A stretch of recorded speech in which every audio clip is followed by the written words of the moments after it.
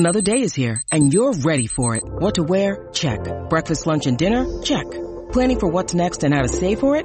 That's where Bank of America can help. For your financial to-dos, Bank of America has experts ready to help get you closer to your goals. Get started at one of our local financial centers or 24/7 in our mobile banking app. Find a location near you at bankofamerica.com/talktous. What would you like the power to do? Mobile banking requires downloading the app and is only available for select devices. Message and data rates may apply. Bank of America N.A., member FDIC. When you need mealtime inspiration, it's worth shopping Kroger, where you'll find over 30,000 mouth-watering choices that excite your inner foodie. And no matter what tasty choice you make, you'll enjoy our everyday low prices, plus extra ways to save, like digital coupons worth over $600 each week. You can also save up to $1 off per gallon at the pump with fuel points. More savings and more inspiring flavors make shopping Kroger worth it every time. Kroger, fresh for everyone. Fuel restrictions apply. Hi, this is Jared Weiss from CLNS Radio, and I'm here in the TD Garden to talk to you about showing us your support in a new way. Now, we've never asked you for anything before, but we are looking to make a major expansion, and we need your help to do it. So now is the time to donate to CLNS Radio, whether it's 1 cent, whether it's $100, whether it's $1,000. We need your help now. What we want to do is bring you our free mobile application and then give you all these premium services that we've wanted to give you before, and we need your help to be able to do it.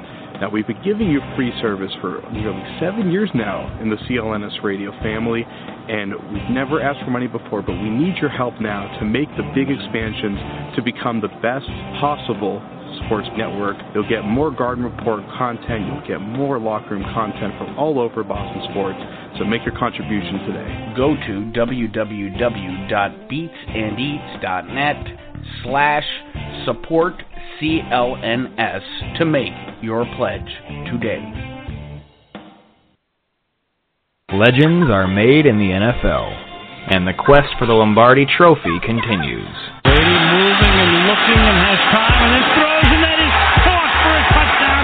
Intercepted by Wilford. Vince Wilford with a game changer. You're listening to Patriots Beat. Newman, 2nd down and 6. Brady, quick throw and complete. Amendola, first down. Right here on CLNSradio.com.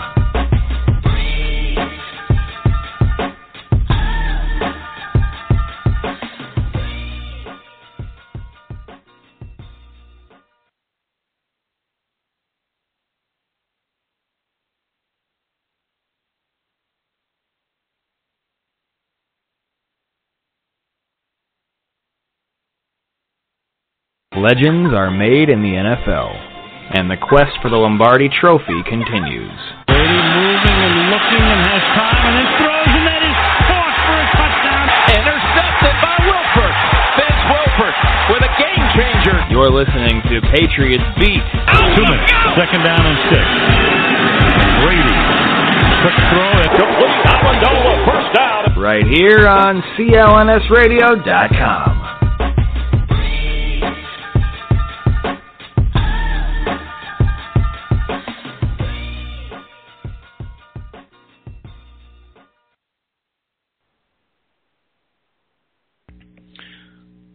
Well, good afternoon, Patriots fans, and welcome to Patriots Beat.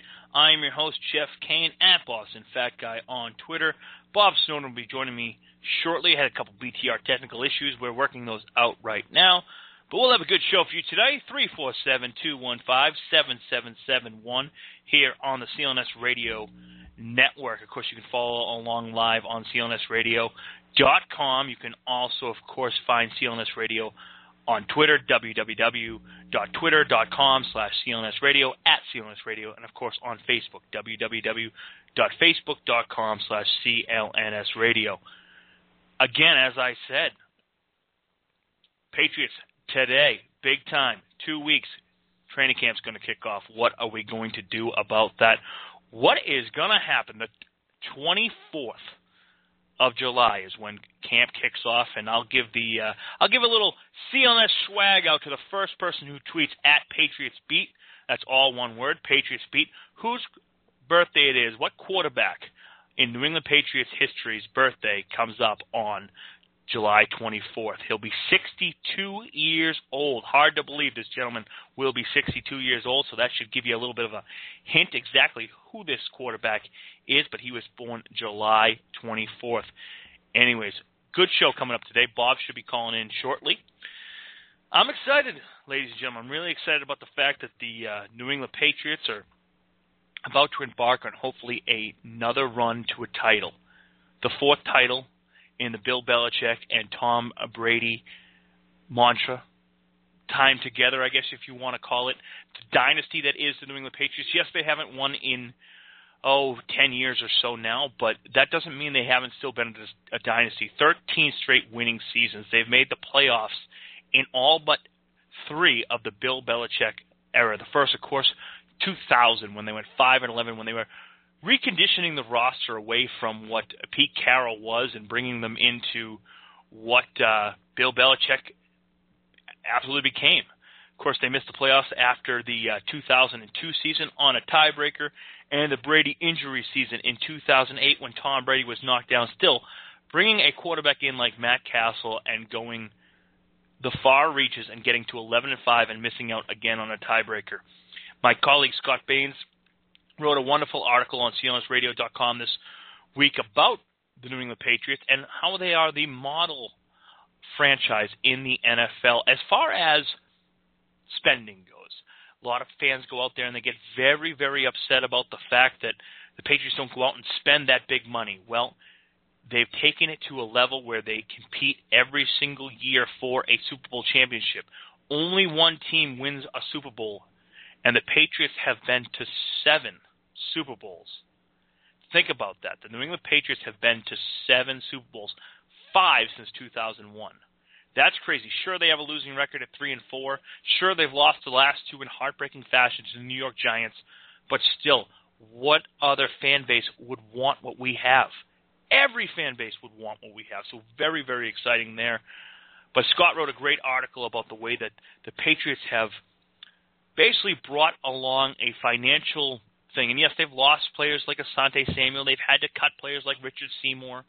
You know, players that were great players for this team. And God knows we've seen what they've spent in money trying to bring in a guy to replace Asante Samuel. They brought in, guys like Lee Bawden, who they spent a lot of money on. They've drafted Darius Butler out of UConn and Tyrone Wheatley out of Colorado. I mean, it's just crazy. Guys out there, Rossai Dowling, the guy that they thought would be the next great cornerback, and they've swung and they've missed. So maybe they should have paid Asante Samuel then, but still, the Patriots keep going. My co-host Bob Snowden is on the line right now. We'll bring Bob in and see how Bob is doing. Bob, what's going on today? Well, everything is going fine, except you kept hanging up on me. I don't like you.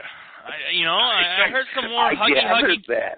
I heard some more huggy kissy face last week when I'm not on the show. People like kiss your butt, and I'm not going to kiss your butt.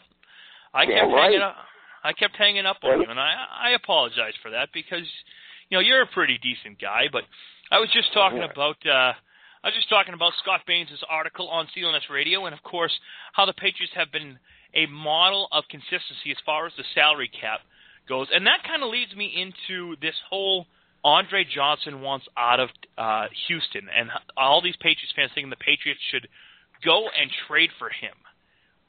Tell me your thoughts on that. Well, it's not going to happen. I'll be shocked if it happens, only because the money's not there, guys. And I know you and I have talked about this before on the show. They would have to make some drastic moves to even have the money available. And the first year is not the big issue. The second year is the biggest issue because he's not willing to give up money. He's willing to renegotiate his contract from everything I've heard. But he still wants the total to be pretty much the same. And I just don't see it happening. I know a lot of people are writing about it. And basically even the NFL Network has reported that, there's maybe 4 teams interested in him. The Patriots are the only one that's really a contender, and he wants to go to a contender. And then they listed the Oakland Raiders. Well, there's a contender if ever there was one. The Cleveland Browns, they now have, Johnny Football. So maybe Johnny Joke. Yeah. And then the Panthers, who don't have any receivers They desperately need a receiver, but they were decimated after last year. So, but I don't see him coming, do you? No, and I don't see the reason to bring him in here. We're talking about a 33-year-old wide receiver who, yes, he did have 107 catches last year. Yes, he's one of, unbelievable players in the last 10 years in the NFL, constantly putting up great numbers. But let me ask you this: what has he won? And I know you'll sit there and say, well, he was with an expansion team in the Houston Texans and this, that, and the other thing. Still, in the biggest in the playoffs, has he shown up? And do the Patriots really need that big-time receiver? And I've brought this up many, many times before about the fact that I don't believe that the New England Patriots need a big-time wide receiver. I believe that the biggest thing that the Patriots need, continuity and balance. There has not been a 100-catch wide receiver win the Super Bowl since the Patriots' Troy Brown in 2001. That goes to show people something. That goes to show the NFL something, that you don't need those huge stars winning Super Bowls. And you know what? Name me the huge star on the Seattle Seahawks as far as a wide receiver goes. They won last year. Are you asking me that through Argon? Was that a rhetorical question? I'm asking you, Bob, in your infinite football wisdom. Can you name one? Yeah. Go. Can you hear me? I can hear you fine. Okay. So if he were available and you could get him without giving up everything you have as far as money on the cap, would I like to have him? Yeah. Do we need him? No. So I wouldn't turn him down if you could get him without really giving up anything. You'd be crazy to. But is he the answer to going to the Super Bowl? No, I agree with you completely on all those other issues you mentioned. And my concern, if they did sign him, is then what does that do with the rest of the receivers, the young kids? Is it going to stymie their growth potential? Because let's face it, if you did sign him, you're going to be throwing to him a lot, and you're not going to then be throwing as much to Dotson or, if he comes around this year, Tompkins. I'm not excited about them getting him, but I would say this, Jeff, if you could get him for next to nothing and add him to the roster, I'd add him to the roster. Let me ask you this, though, Bob. I mean, what do we sit back and say, what is the cost of bringing in Andre Johnson? Not only just for this year, I mean, he has a huge cap number, but what does that cost developing players coming out here? What does it cost in developing an Aaron Dobson? What does it cost in developing a Kenbrell Tompkins? Sure, I mean, the window for Tom Brady is closing. We all know that. 2 to 4 years left in the Tom Brady regime for him to be a top-notch quarterback. And yes, we want to win, but does bringing in a guy like Andre Johnson and basically mortgaging your future, does it guarantee you a Super Bowl championship? Does bringing in Andre Johnson this year guarantee you a Super Bowl championship? No, it doesn't guarantee you anything. And what I was just saying kind of goes along with what you're saying now, Jeff. I don't think that they should give up anything to get him, and they're going to have to, therefore it's not going to happen. But if you could get him without getting anything, he's an addition. It's kind of like, and it's not a complete parallel because he's not quite at this level, but there were many people when LeBron James was being bantered abound everywhere in the NBA, and people were saying, well, I wouldn't want him on my team. But I've got to have a problem with that because he's the best player in the NBA. I'd say the same thing about Johnson. If you could get him for nothing, which is not going to happen, would I like him on the team? Yes. But you're not going to get him for nothing. It is going to take away from the second-year players' developmental group. So it's a wasted discussion. There's no sense, and I know people keep wanting to talk about it, but there's no sense even talking about it. You there? Let's move on to talking about the Patriots CLNS radio. That's what we're doing. Patriots beat here. I had myself on the old mute because I didn't want to interrupt your intellectual knowledge, Bob. There's your huggy, kissy face. There you go. But let's get into talking about this Patriots roster here on CLNS Radio's Patriots Beat. Of course, you can follow us on Twitter at Patriots Beat, and we do have a winner, although I shouldn't even give it to our winner because it is Scott Baines, who says that, and I just sneezed, that Steve Grogan's birthday is, of course, July 24th. So Steve Grogan there. So I suppose we can get Scott Baines some CLNS Radio swag. I guess he deserves it. I don't know how you feel about that, but let's give him some love. We'll give him a little love. He does work his tail off for us. Let's get in a little bit to this to the current Patriots situation at quarterback. Of course, you have Tom Brady, All-Pro, all-time, maybe a Hall of Famer, maybe. No, Tom Brady is a Hall of Famer. You have Ryan Mallett.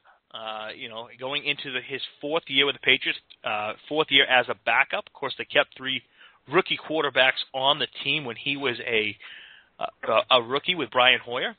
And then, of course, everyone's beaten boy right now. Why didn't we take a guy that could help this year? We need a guy that can help this year. We need a Super Bowl, man.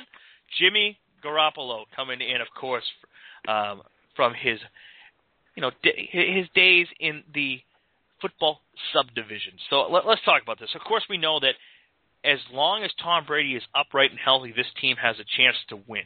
It showed us nothing more than last year when the Patriots were decimated by injuries. They still got to the AFC Championship game. So Tom Brady, I think we've talked about him enough in this time.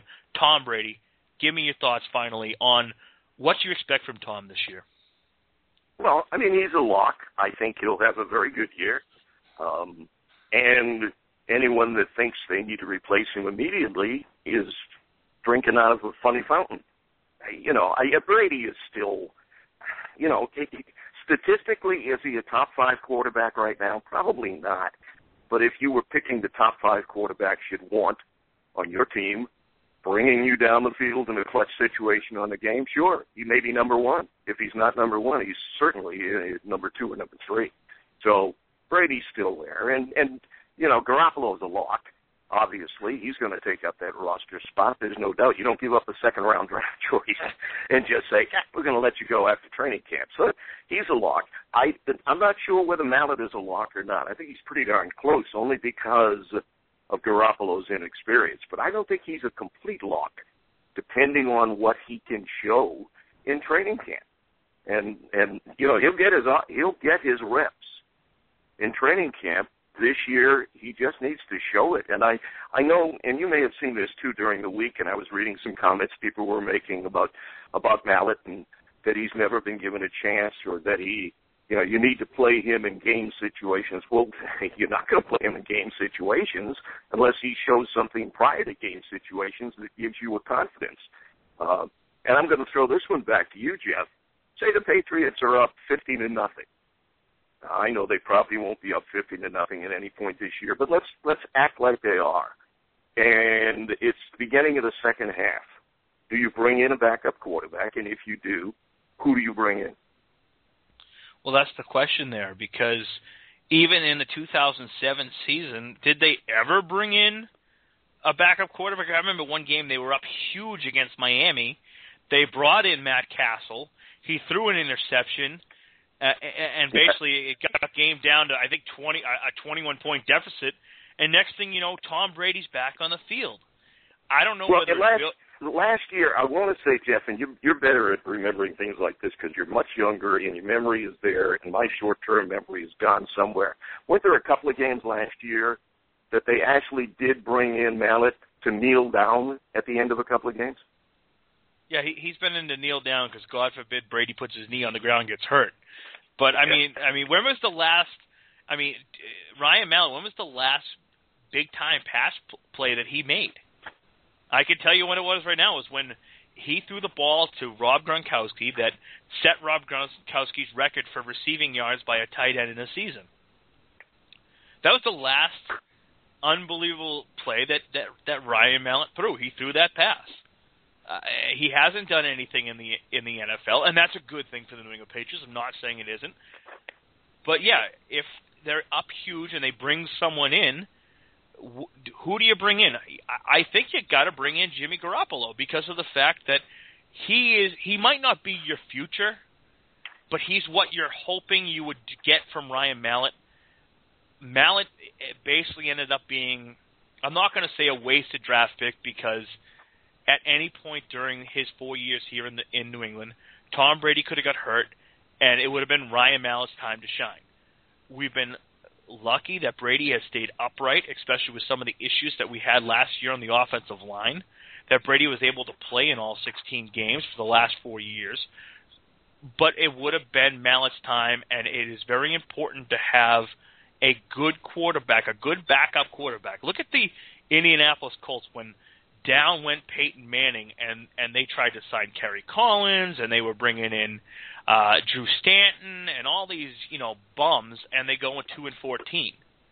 And sure, they ended up getting Andrew Luck out of it and have made the playoffs now 2 years in a row, but the jury's still out in my eyes on Andrew Luck. So, yes, I'm going to sit there and say that it's Jimmy Garoppolo because of the fact that he is either your future or what you're going to try to basically pick a guy that gets traded, that you can trade.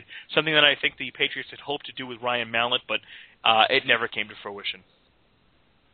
Let's switch for just a minute off of quarterback, because I think we're both in agreement with that, Jeff. That I know we're both in agreement that Brady's going to be the starter. I agree with you that Garoppolo may not be on the depth chart listed second, but if push comes to shove, I think he may very well be number two, even though he may not be listed that way technically. And it's a question, do they dress three quarterbacks in games, or do they just dress two so that they've got that other roster spot? But there's no answer to that until training camp ends. My gut feeling, like yours, is that it'll be Garoppolo, and what happens with Mallett is anyone's guess. I just don't think Mallett's a lock right now. Let's go to the running backs. I'm looking at different running back options on this team, and I think we both agree Shane Vereen is a lock. James White, I think, is a lock. I completely think James White's a lock this year. Fourth-round draft pick out of Wisconsin. I think he's definitely a lock right now. I think he's a lock, and it's funny because there's been some people out there that said, well, maybe this is the year that Stephen Ridley gets cut. I think Stephen Ridley's more of a lock than either James White or Shane Vereen. It's funny because I agree with you on that. And I was looking, we quote him every week, I was looking at Mike Reese's column this morning, which he wrote a while ago, and he's on vacation right now. But he had Ridley under the near lock, and I was really surprised because I agree with you. I think Ridley's a lock. I don't see how he cannot be a lock.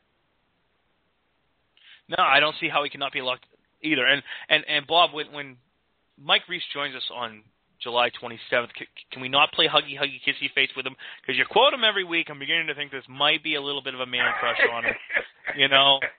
Maybe there is. Well, I just disagreed with him, though. Wait a minute. I just disagreed with him on that comment. I know, but you bring his name up every. I'm starting to get jealous. You bring his name up. Are you every really? week.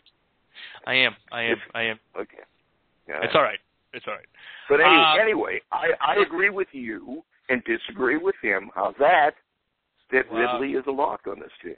Is this the first time in Patriots history you've agreed with me? It becomes an if issue after that. I'm sorry. Is this the first time that in Patriots beat history that you've actually agreed with me? No, I've agreed with you before. Really? Other than the fact that we both like the Patriots, I don't really remember much. I think it was the first week I was on, and I was a little intimidated, and it was your show, and it was like, okay, I better agree with this guy on everything, or I'm not going to be back on the show. So I think if you go back to the very first show you and I did together, I probably agree with almost everything you said. Wow. You kissed my ass. That's so nice. Thanks a lot, Bob. Appreciate that. No, I see where you're coming from, because I do believe that out of all the running backs that the Patriots have out there, that I believe that Stephen Ridley is the most talented. I'm going to come out there and say that. The most talented, the guy who has the best ability running in between the tackles and, outside of the tackle on sweep plays. He's not a big-time man in the pass-catching role, but he still has, some hands. He fumbled the ball. That's his issue. He fumbled the ball 4 times last year. So that is absolutely huge. He needs to, in his 4th year right now, He needs to hold on to that ball. So that's huge with him. We all know how much he needs to hold on to it, especially in key situations. And I know we've talked about this before. The problem wasn't the number of fumbles, which was a problem, but not really dramatically high. It was when he fumbled the ball. In clutch situations, you just couldn't rely on him. So he's going to have to show not only in preseason, but in the early games that he can hold on to the ball in crucial situations. I'm not saying he can fumble any other time, but that was the big issue last year, is it always seemed to come at a time when the Pats were either in the middle of a key drive at the beginning of the game or about to go in for a touchdown or deep in their own territory and the other team recovered it. They just always seem to be at the wrong time, if ever there can be a right time to fumble. So he's got to learn, and you're absolutely right. I think if he fumbles much this year, or even in the preseason, if he fumbles a bunch in the preseason, then maybe he isn't a lock. But if he doesn't fumble, then I think he's as you said, your best running. He's the most skilled of all the running backs. He definitely is the most skilled among the running backs, and that is what we need to see here. We need to see the New England Patriots morph a little bit here now into an all-around game, because the two tight ends offense is gone. It's not coming back, ladies and gentlemen. It won you a grand total of 0 Super Bowls. It was fun while it lasted. Unfortunately, Rob Gronkowski, while he is on schedule to come back, looks like for week 1, Rob has gotten injured a couple times, going down the end of a season, of course getting rolled up on in the 2011 AFC Championship game by our old friend Bernard Pollard, who has cost the New England Patriots more Super Bowls than I think anyone could imagine. Because I really believe that 2008 team with Tom Brady at quarterback could have got back to the Super Bowl and won. And, of course, it was Pollard that blew up his knee. It was Pollard that blew up the knee of, didn't really blow up the knee, but, basically was right next to Wes Welker when he tore his ACL at the end of the 2009 season. And, of course, Welker wasn't Welker coming back the following year in 2010. Of course, the Patriots had gone to a 14-2 season in 2010 and then lost to the New York Jets. They had a completely healthy Wes Welker. Do we think something different happens? Does Randy Moss keep his mouth shut and stay on the team, and the Patriots have that threat on the outside? I wonder that. And, of course, Brandon Pollard in the 2011 Super Bowl, rolling up on Rob Gronkowski, and then back in the 2013? What year? No, 2012 AFC Championship game against the Baltimore Ravens, when he had a huge collision with said Stephen Ridley, who, of course, was caused a fumble that basically knocked the Patriots out of the game right then and there. They stopped running the ball. Stephen Ridley was out. He fumbled. And that was it. So Bernard Pollard has... Let's take a minute. Hey, Jeff, let me just stop you for a second, because you brought my memory rolling back. People that blame Ridley for fumble, that's one. I got to tell you, I don't care who was carrying the ball. If you remember that hit, they were going to fumble. He was out cold. He was literally out cold while he was still standing. And as he went down, he was. You can't really blame that fumble on Ridley. Of all the other fumbles, and many I do blame on him, because he pulls the ball out wide a lot of times when he shouldn't. But that's one fumble that, man, I felt sorry for the guy. When he went down, he was, I thought this guy's going to be out for another year with concussion problems. That's one Ridley fumble I just wanted to mention that I can't blame Ridley for. No, I can't blame Ridley for it there. And you did come out and say that he fumbles at inopportune times. And the one thing that I got to say about that is any fumble that you lose is at an inopportune time. I guess you could really say that. You don't want to lose fumbles. It always seems to be in one-possession games. So I guess if you're up by 3 touchdowns and you fumble the ball and your defense comes in and stops it, it's one thing, but it always seemed to be in one-possession games. So we'll see what happens with Stephen Ridley. The other back. All right, let's go to the wide receivers. Well, and, I haven't finished talking about the other backs here. I haven't finished talking about the other backs. This is my favorite position. All right. Come on. Okay. Talk about the other backs. Now we'll spend the whole show talking about running backs. Well, let me just segue into this, because if you love listening about running backs, Patriots Beat is definitely the show for you. And, of course, you can find Patriots Beat and all the other great CLNS Radio podcasts on Stitcher. Search www.stitcher.com and search for CLNS Radio. You can get us on iTunes for free by searching itunes.com/CLNS Radio.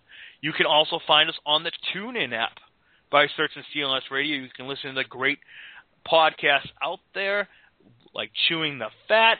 I love that because I'm the Boston Fat guy. I like that. Boston Sports Connection Celtics Beat, along with our Celtics postgame show, which as of right now is the only on-air audio postgame show for every Celtics game next season, because the Sports Hub isn't doing it, WEEI isn't doing it. You want to talk Celtics postgame show, you want to talk Celtics this offseason, you tune in to CLNS Radio, and of course the unbelievable, amazing Patriots postgame show with yours truly.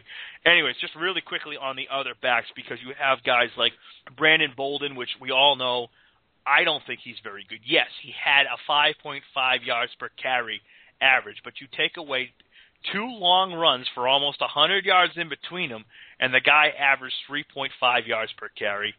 Roy Fidge, little jitterbug, out of Oklahoma. I'll be interested to see if he makes the roster. And, of course, Stephen Houston, that big running back out of Indiana, is that the type of guy that you're going to hope that fills in for LeGarrette Blount and his 170-odd carries that he had last year?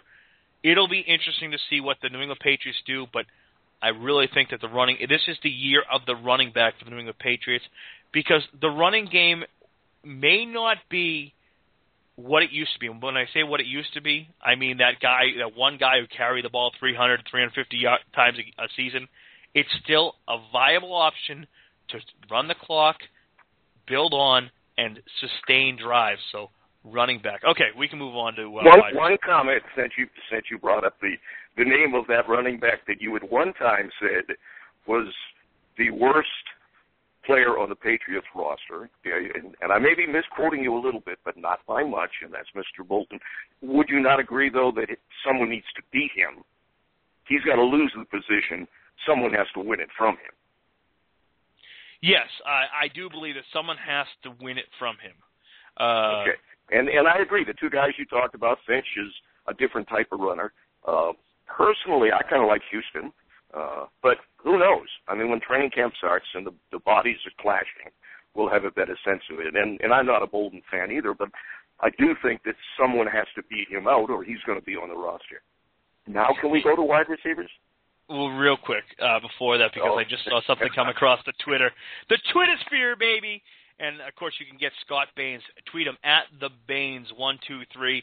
His weekly Twitter bag is coming out. If you have any questions, tweet at CLNS Radio. Tweet at Patriots Beat. You can even tweet at our new partner, Pat's Gazette, good old Rod. And you can tweet at Scott and ask questions, and Scott will put them in his regular Twitter bag. But he came out and actually asked us, should the Patriots sign Ballard? Is that and a good follow of ours at New England XLIX, of course, for the Super Bowl that's coming up.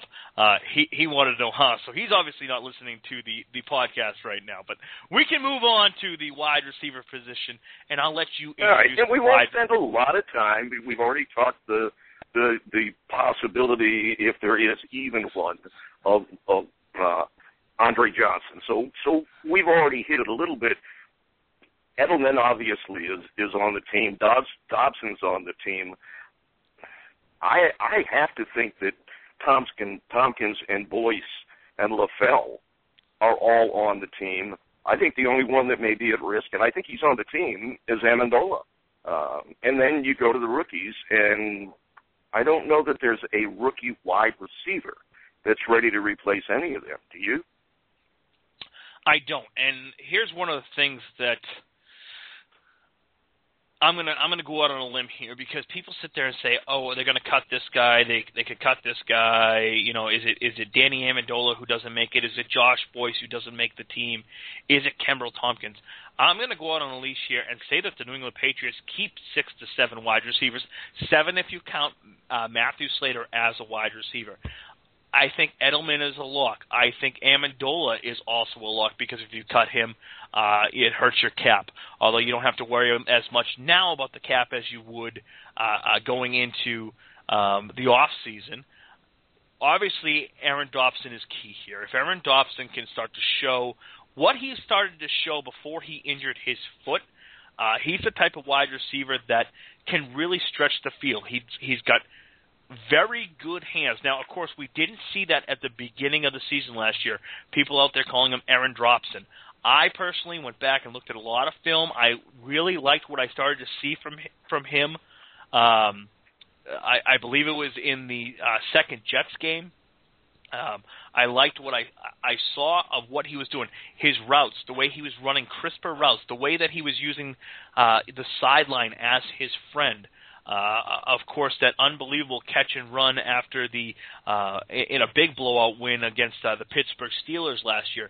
Aaron Dobson is the key for the New England Patriots. If he becomes that guy who takes that second-year leap, and usually that's what you see with the wide receivers between their first and second, third year. That's when they really start to come into their own. I mean, it's only every once in a generation when you have a Randy Moss type of rookie season where you come out and, catch 18 touchdown passes. Well, and if you compare Dobson and Tompkins' numbers last year for a rookie, they're right up there with some of the top pass catchers in the NFL right now for their rookie season. They did not have a bad rookie season. They both had pretty darn good rookie seasons. Most wide receivers, and you just mentioned there's a few exceptions, Moss being one, most wide receivers take at least 2 years to get in the flow of things. So this is the make-or-break year, I think, for Dobson. If he's to step up, we both think he's going to. I think he has the potential to be a standout wide receiver. The one rookie that may have a shot is Gallen, and I'm just not sure. I don't know whether he brings enough to the table or not. I like some of the things when you look at tape on him, but I don't think there's another wide receiver that's a true wide receiver as a rookie that would even have a shot. What do you think about Gallen? I think it's a long shot at best right now. I mean, maybe he makes the team, and it all depends on injuries. We know what people sit there and say about Danny Amendola and how he's made of glass and this, that, and the other thing about Danny Amendola. We've seen an injured hip, hurt Kenbrell Tompkins. Of course, Aaron Dobson coming back from the stress fracture in his foot. So obviously, there's something going on as it ties into injuries, and that brings me to one thing, because I'm going to probably get the ear of a lot of New England Patriots fans right now, because for New England Patriots fans, they have extremely short memories. I'm looking at a guy by the name of Julian Edelman, who last year was the first time in his career that he played all 16 years. Is that now the norm, or is this going to be something that, he plays 14, 15 games? Last year was the first time in his career that he played all 16 games. Sure, he caught 105 passes. Sure, he had 6 touchdown catches. Sure, he had 1,056 yards. Call me on that. I'm trying to do this from memory. But it was the first time in his career that he played all 16 games, and I think that's the reason we saw Edelman go over 100 catches last year, because he's only the guy that played all 16 games at any position that catches a football. Well, and at the beginning of the year, no one was thinking Edelman was going to be the answer. It was going to be Amendola. So, yeah, I mean, Edelman was one of those that as you were going into training camp, was kind of on the bubble because of the injuries, not because of the skill. I mean, he is a great punt returner. Let's face it, that alone would keep him on the roster. But no one expected, and to expect it again this year, I think, is a little bit of a dream. The only reason he caught that many is because Gronkowski was out that much, because Amendola got hurt in that first game. I mean, that is not taking anything away from what he did, but he wouldn't have been thrown that many balls under normal circumstances last year to be able to have that. So I'm with you on that one. I like Edelman. I'm not down on him, but I just think anyone that expects him to have anywhere near the year he had last year, again this year, I hope he doesn't, because if he does, that means other players aren't doing what I would hope they would do this year. Yeah, I mean, that's the big thing there. I mean, Edelman, basically, in the beginning of the year, I mean, in training camp, we all looked at it, is Edelman even going to make the team? Then he comes out and catches 105 passes. I mean, the first game of the season, he catches 2 touchdown passes against the Buffalo Bills. Who could forget against the Denver Broncos his weaving and diving touchdown play that tied the game? I mean, Edelman is a great player. He's a high-effort player. Is he extremely talented? I don't think that Julian Edelman is extremely. He doesn't have that top-end speed.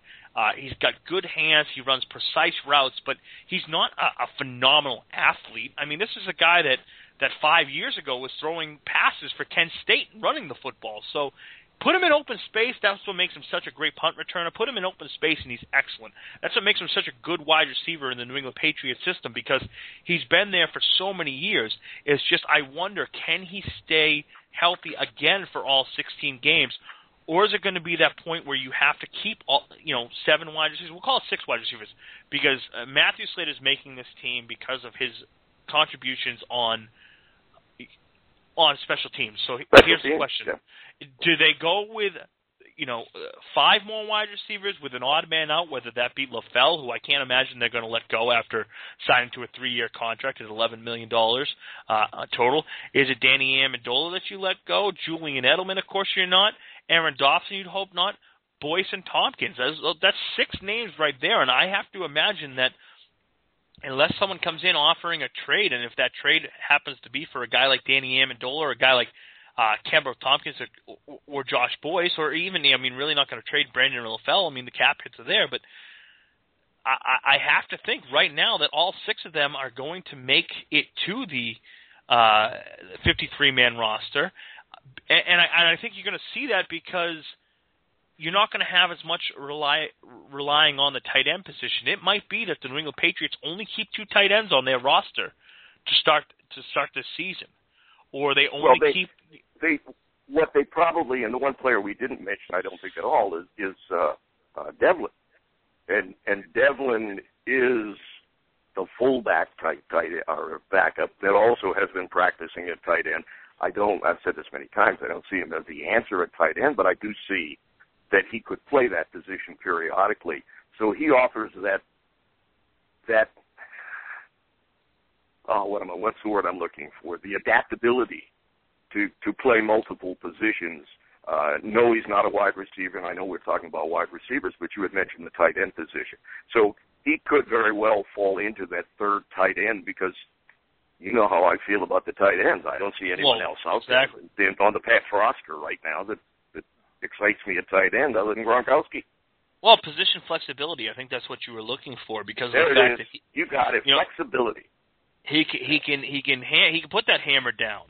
He can definitely put that hammer down, blocking for the running backs. He did have a couple nice catches this season. So before we get off wide receivers, we're going to stay kind of on the offensive side of the ball this week in our training camp primer here on Patriots Beat, and next week we'll start looking a little more into the defensive side of things. But let me ask you, what can we honestly think about Brandon LaFell?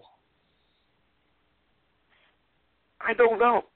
I mean, I like his size. I like a lot about him. I don't see him as your number 1 receiver, but I see him as a solid number 3 receiver. And like you, I don't think they would have given him a 3-year contract. Now, I don't know how much of that is guaranteed. You may have that right off the top of your head, because you always do, and you were really into that thing. But I think LaFell is a positive addition to the team, and I think he's on the team again, unless he just drops umpteen balls. Now, he did drop a lot at Carolina last year. So, could he possibly not make the team? Yeah, but I don't see it happening. I kind of like him. Yeah, he played a lot in the slot for the Carolina Panthers, but he's got some size. I mean, he's 6'2", 210 pounds. Coming out of college, he ran a 4.5 40. So, I mean, that's pretty exciting. Last year, at 49 catches, 627 yards. I mean, that's pretty exciting if you think about this guy, because he can play the X, Y, and Z position. We've seen them talk a little bit about him in the OTAs this year, where he caught a beautiful pass from Tom Brady in the back corner of the end zone.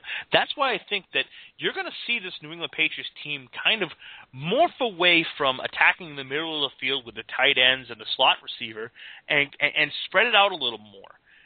And that's why I think that guys like James White, Roy Finch, we talked about him well, and I know I'm bringing it back to the running back position now, but and Shane Vereen are going to complement these 6 wide receivers that the New England Patriots have, and I can see it being a game-to-game situation here, where maybe one game you're dressing all 7 wide receivers. You're dressing, each and every one of these guys, and you're only dressing, Stephen Ridley, Shane Vereen, and maybe James White, not worrying about a Devlin, or you're only dressing, 2 tight ends, and then of course you can move a guy like Nate Soldier in to a tight end if you need a blocking situation there, and have your backup tackle take over at your left tackle position. We've also seen Sebastian Vollmer play left tackle before, but I think you're going to see a lot of diversity in what the New England Patriots do to attack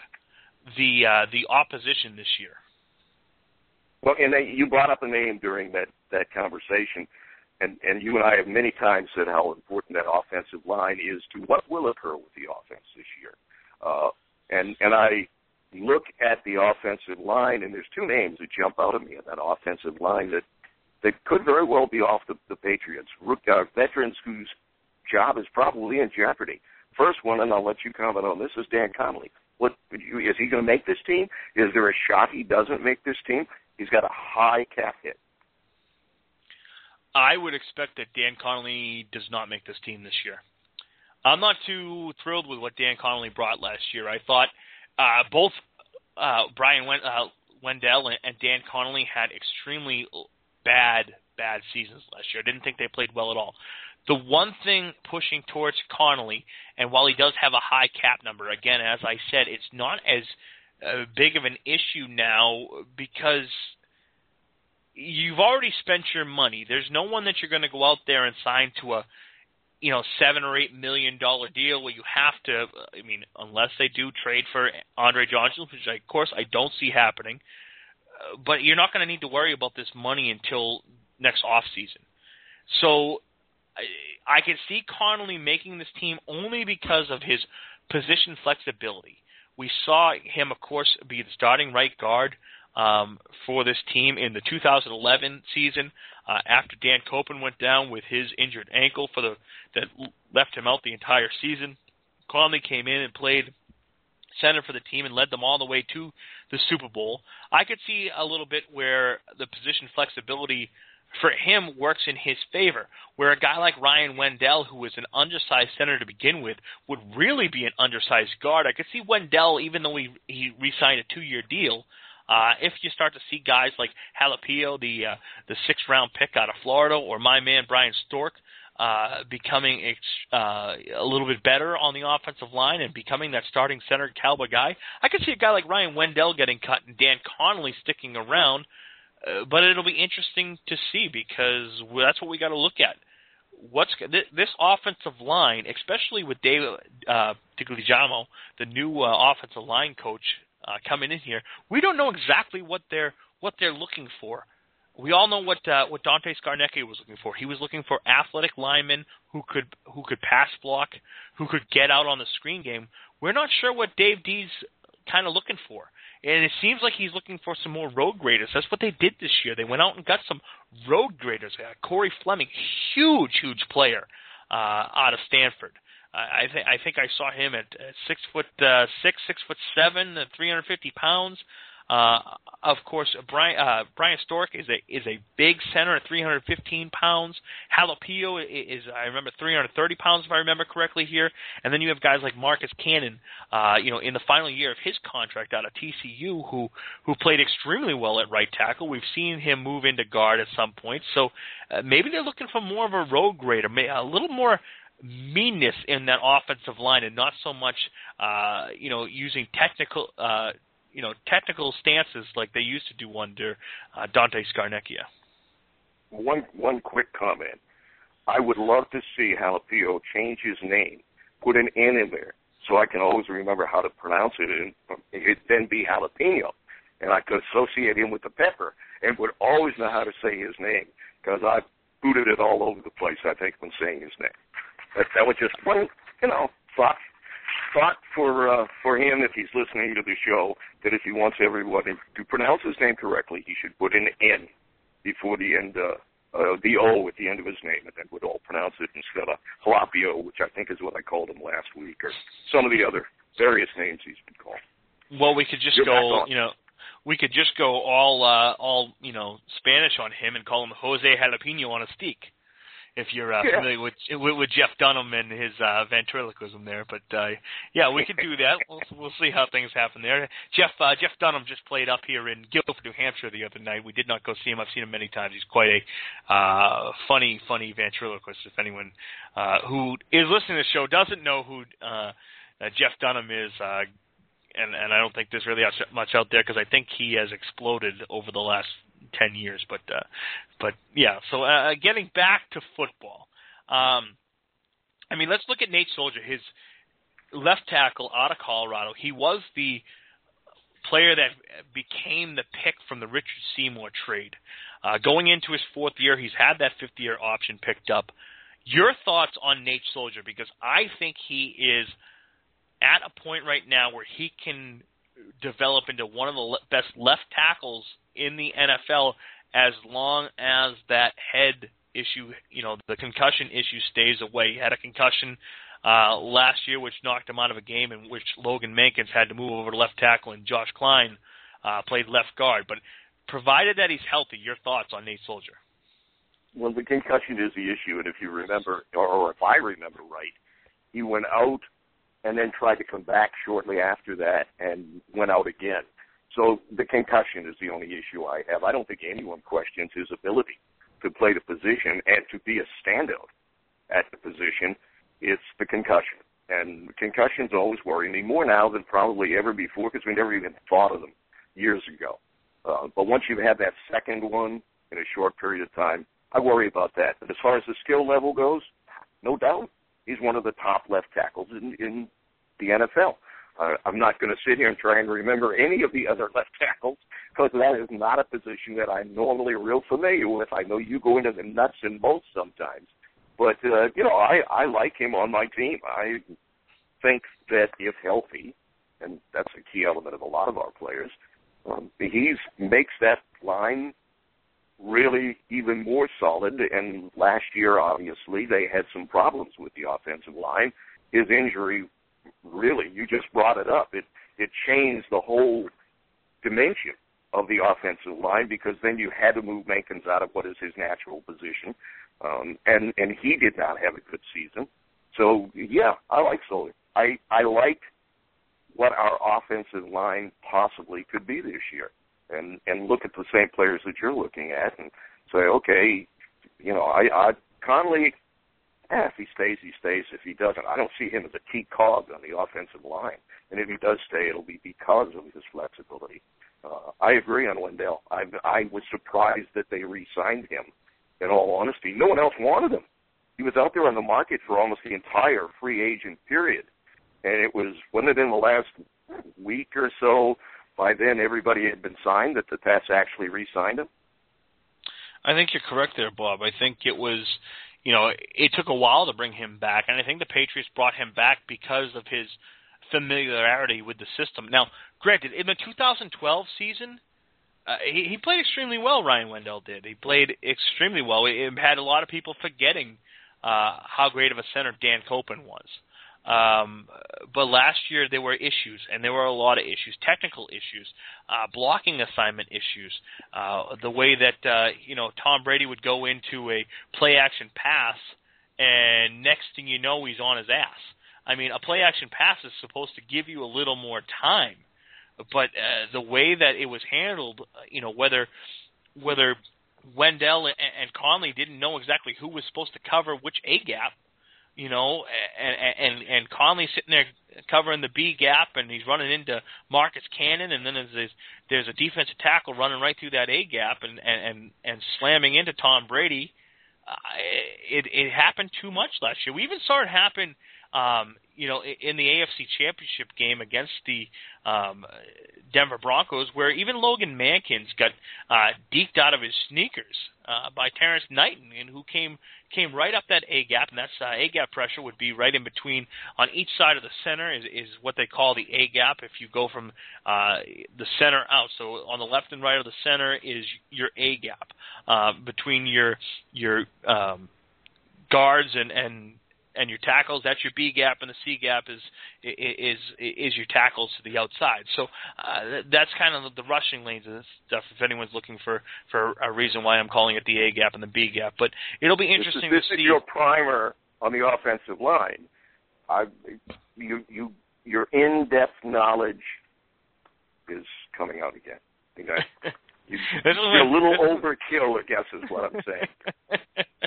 This is where the one player we didn't talk about that I thought was pretty good was Josh Klein, yes, who I thought did a good job of filling in last year. I don't, again, see him as a starter, but I see him as a good backup. So I think the offensive line is going to have a lot of young players that, if they can gel together, could be a very, very important part of the Patriots this year. Well, that was the one thing, Josh Klein last year, he stepped in that Baltimore Ravens game where the New England Patriots absolutely ran over the Baltimore Ravens and clinching the AFC East title last year. A great play by Josh Klein last year. So that's exciting. There's a lot of things that are going to be happening. I'm really excited about the return of Sebastian Vollmer. Vollmer was a second-team All-Pro a couple of years ago, and he broke his ankle, I think it was, last year, yep. And they missed him.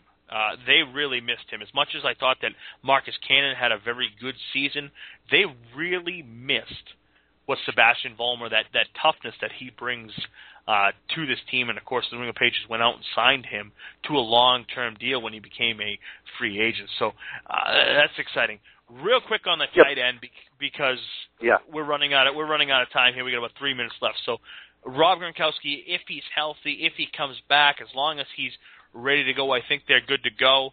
I would expect another body to come in a veteran come training camp time, whether that is a Dustin Keller or anything like that. But that'll be interesting to see where things go there. And looking at the rookie, the undrafted free agents, there's some names out there that people seem to be a little excited about that I'm not, and the one they're talking about, mainly because of his size, is Justin Jones out of East Carolina. At 6'8", the size is there, but he didn't do anything in college, so I'm not sure why people are thinking he could possibly be the answer. He didn't even play his senior year in college, so tight end is still my concern. As you know, we've talked about this many times. If Gronkowski is healthy, it's not a concern. I would like to see someone like Keller come in, or someone else that we're comfortable with, because I just don't see anyone behind Uman who can play tight end. And I know we mentioned Devlin, but I don't see him as the answer either. Now, that's why I'm thinking that the Patriots are going to go in a little more of the 11 personnel. Basically what that is one tight end, one running back, and 3 wide receivers, or they can come out with 21 personnel, two running backs and 1 tight end. I don't think you're going to see a lot of the dual tight end this season. It'll be interesting to see where things land after the first couple of weeks of training camp. But it's something we're going to all have to look out there and enjoy. Well, training camp is going to answer a lot of the questions. I think we've pretty much covered all the players that are worth mentioning on the offense. There are others who just aren't even in the ballpark. But I think we've covered pretty much everybody on the offense, don't you? I agree with you. So until next week, this is Jeff Kane at Boston Fat Guy, hanging out, as always, on Sunday afternoons with Bob Snowden here on Patriots Beat. Of course, give us a follow at Patriots Beat on Twitter. You can also follow us at www.facebook.com/PatriotsBeat, and we'll be back next Sunday talking a little bit about the New England Patriots defense. So thank you, everyone. We'll catch you in a week. Thanks, everyone. Have a great week. Looking forward to talking about the defense next week.